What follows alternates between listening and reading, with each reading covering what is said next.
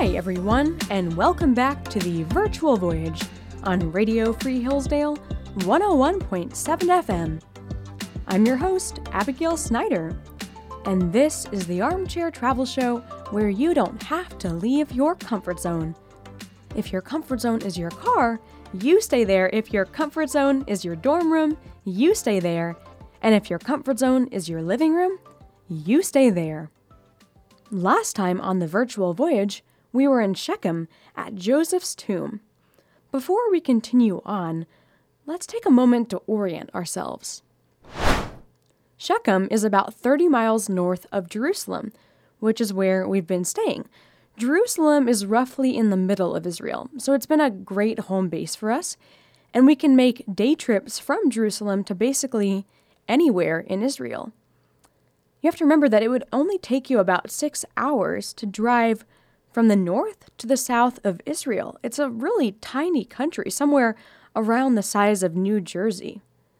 But I was just looking back, and I noticed that this is our 35th tour. 35 tours in this nation that take 6 hours to drive from top to bottom.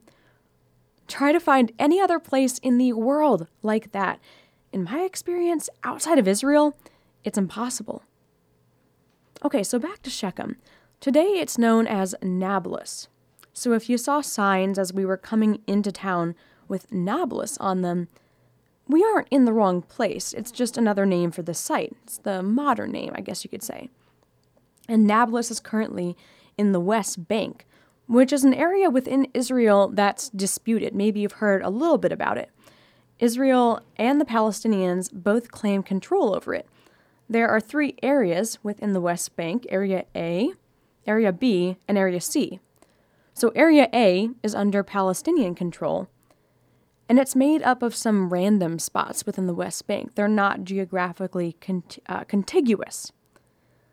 So various unconnected spots make up Area A, and because Area A is under Palestinian control, it's the area that the Jews don't want to venture into, although it does contain many significant religious locations for the Jews, some of which we've been to, actually most of which we've been to. Jericho, Bethlehem, Hebron. Hebron was the tomb of the patriarchs that we went and saw, and then Nablus, Shechem, that we're here at right now, are all in Area A. And then there's Area B, which is shared by Israel and Palestine, and then finally Area C. It's controlled by Israel. Now, there's a complicated history with the West Bank, and you may or may not be aware of it. And I'm planning to dive into that history on a future tour when we'll have the chance to discuss something called the 6-Day War, which ties into the West Bank's history. It's a really important war, and I'm hoping that we're going to be able to meet someone special who will tell us all about it. All that goes to say is that Nablus is in this disputed area, and it's not always safe for Jews to come into Nablus.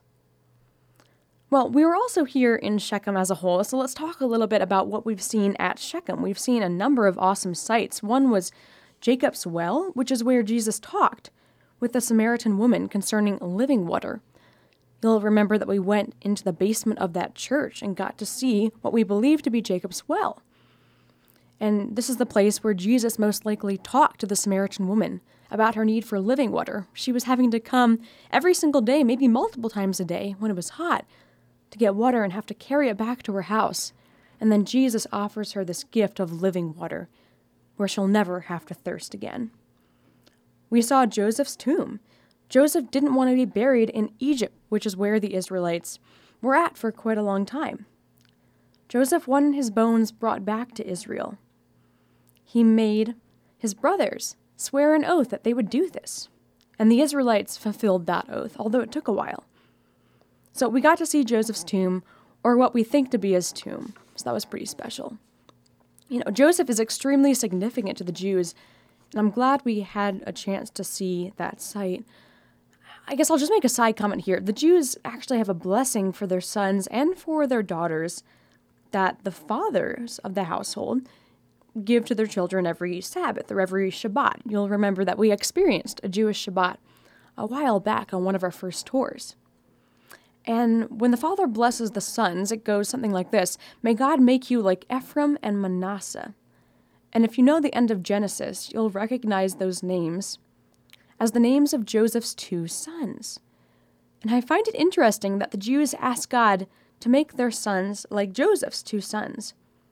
And instead of mentioning Joseph's name, they mention his heritage, his two sons. And that's something most parents want. Every parent wants. They want their children to be their heritage and to represent them well. Joseph received that. And there's something else that's interesting. There's no tribe of Joseph. Instead of a tribe of Joseph, you'll remember the 12 tribes of Israel, right?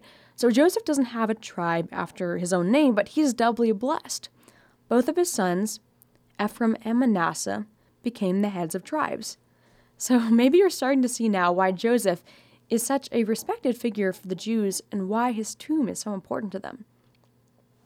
There's also something else important that happened here at Shechem. Joshua and the Israelites assembled here and renewed their covenant with God after they had come back into this land out of exile. You'll remember that Joshua was one of the key leaders of the Israelites before the reign of the judges and eventually the kings. So during this time, the Israelites were struggling to leave idol worship. When they came back to Israel after being in Egypt and wandering in the desert, they saw many pagans in their land who were worshiping false gods. And it was tempting to join them for many reasons. I'm sure we can relate to this in some ways too, right? We see our culture around us participating in wickedness, and it's tempting to join the wickedness. That's what the Israelites experienced. They see these people worshiping false gods, and they want to join them. And then on top of that, some of the men found pagan women to be beautiful. They saw women that they desired and the one to marry, but God had told them not to intermarry. But most importantly, God had given them the promise that they were his people. They were not supposed to be off worshiping false gods instead of the one true God. And Joshua warns them that they will be destroyed if they continue in idol worship. Well, as a spoiler, that did happen. But at this time, with Joshua here in this moment, the people affirm that they, like Joshua and his household, will serve God. So Joshua then makes a covenant on behalf of the people right here in this area at Shechem where we now stand. Here's what Joshua tells the Israelites. Now fear the Lord and serve him with all faithfulness. Throw away the gods your ancestors worshiped beyond the Euphrates River and in Egypt, and serve the Lord. But if serving the Lord seems undesirable to you, then choose for yourselves this day whom you will serve, whether the gods your ancestors served beyond the Euphrates or the gods of the Amorites in whose land you are living. But as for me and my household, we will serve the Lord. I hope that you'll remember Joshua's words when you think back to our time here in Shechem. The Lord God alone is to be served. Shechem is full of so much biblical history, and I wish we could consider each passage in the Bible about this place. Unfortunately, due to time constraints, there are only 24 hours in a day. We can only hit the major ones. But I'm thinking we may have the opportunity to come back here in a few tours, so we'll see. But before we move on, there's one last thing I want to highlight. Let's think back to when Abraham wasn't Abraham, but was Abram. And we'll remember that God called him to leave the land he had known for his whole life and go to a new land, which God would show him. It was an act of faith on Abram's part. This land would become Israel. So in obedience, Abram sets out from Haran, which is his home. He's 75 years old at this time. And Genesis details that he stops at Shechem. And God says this as he stops in this area where we, Virtual Voyagers, are also standing. God says, to your offspring, I will give this land. I will give this land. According to the Bible, this right here is the first spot God talks to Abram once he's back in Israel. Just imagine Abram is traveling, going to this new land, and he stops here at Shechem, where we are. And God tells him that this land is the land that will belong to his offspring. Shechem, the first stop of the first Jew in the land of Israel. That's pretty special. I hope that you've enjoyed our tour of Shechem, because I certainly have. It's a special place for so many reasons that we've just talked about, so I enjoy any chance I get to come here. And believe me, there are even more reasons for its specialness than just these. Well, we're going to hop back on the bus and head to our next stop. We're going to continue heading north for about 60 miles. It should be around an hour and a half by bus. We're going to stop at Nazareth, which is a name you may recognize. It's Jesus' hometown, and I'm excited to show you all around there. For now, let's all find our seats and buckle in so we can continue here on the Virtual Voyage on Radio Free Hillsdale 101.7 FM. While we drive, let's continue to work on our Hebrew. We've been learning some key phrases so that we can kind of get around while we're here in Israel. So far, we know how to ask someone if they understand English so that we can maybe then switch to English and get some help. For a guy, you would say, Ata mevin Anglit. And for a girl, it would be At mevina Anglit. So depending on if you're speaking to a guy or a girl, then you would have to change that phrase. And we know how to interpret their responses. If they respond with lo, that means no, they don't understand English. Ken means yes, they do. And katsat means a little bit. So you might be able to just ask them for a direction or some help, just a tiny bit. We also know how to say I understand a little Hebrew because you do. For a guy, it would be ani mavin katsat hevrit. And for a girl, Ani mevina kitsat hevrit. So we've also learned how to ask someone how they are doing. It's always good to open up a conversation this way and get a feel for how someone is doing before you ask them more. You'll remember that if we want to ask this for a guy, it's ma shlomkach. And for a girl, it's ma shlomech. And then we learn two responses we might receive to that question, which are lo tov, which is not good, and tov, which is good. Now we're going to learn to ask how much money something is. This is important because you are going to find yourself in situations where you need to know that. And there's a special secret I'll tell you. If you can ask that question, how much money something is, if you can ask that in Hebrew, not English, you won't get taken advantage of in the market, for the most part. See, the owners of the shops that we've walked by, say in the Jewish or Arab quarters of the old city of Jerusalem, need to make money. And they know there are plenty of tourists they can make money from. And a lot of times, they overcharge American tourists who come and want some fun souvenirs to take back home. But not only that, there's also an interesting cultural difference in Israel versus back in the United States. When we walk into a shop in America and see an item we like, we look at the price tag, and then we see it's a set price, and we go with that. We don't question it. If a bouncy ball is 25 cents, we pay the 25 cents. If a baseball glove is $49.99, we don't question that. We walk to the cash register and pay $49.99. In Israel, you can bargain. Most Americans don't realize this, so they just ask for the price when they walk into the shop in Israel, or maybe they see the price tag and they don't question it. But that's the fun part of being in Israel. You get to question the prices. You get to bargain.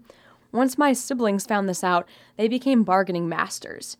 Soon it was a competition among the siblings as to who could get better deals.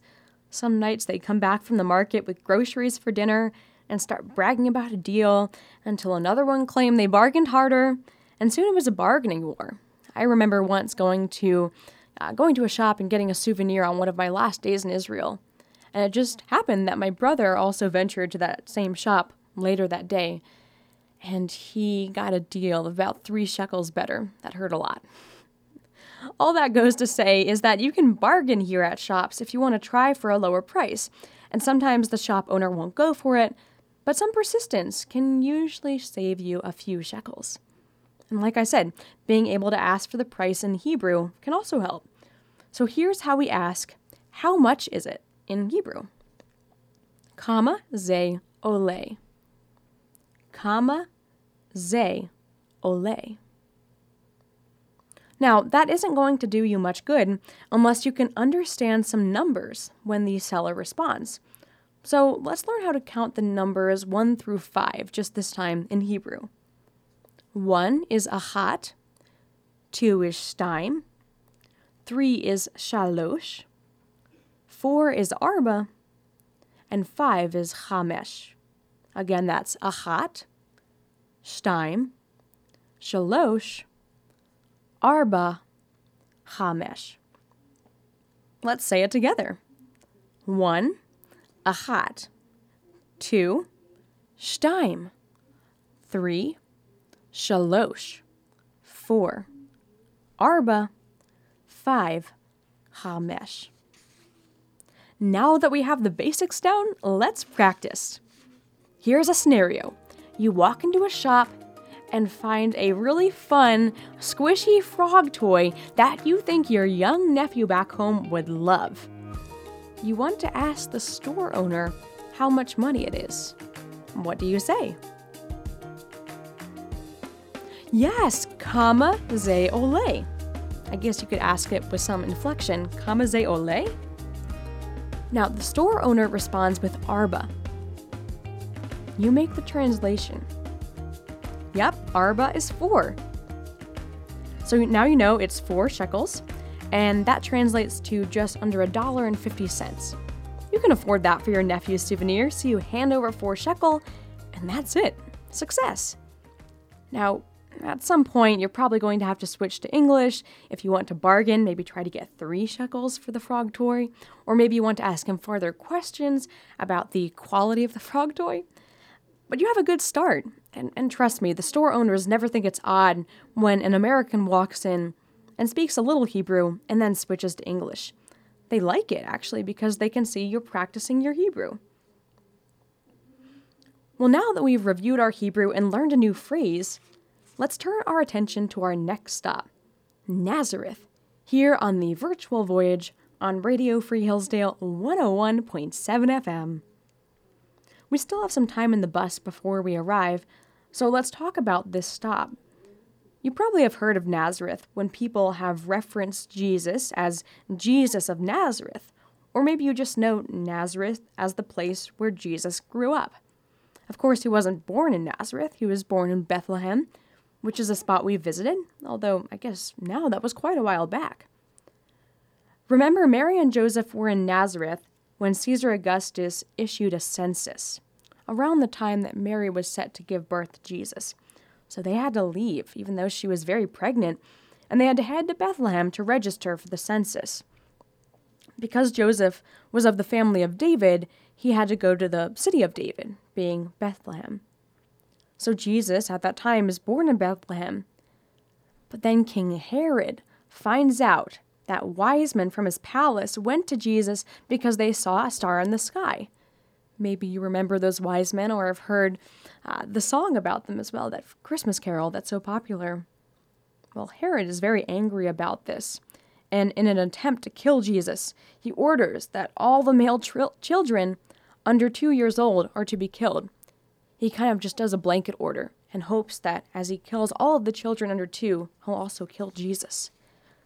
But Joseph had been given a divine dream from God where he was told to leave and go to Egypt to escape Herod. The family stayed in Egypt until King Herod died, and then finally they got to return to Nazareth. I'm sure Joseph and Mary thought they would never make it back to their hometown, but God's hand was on them, and he brought them back safely.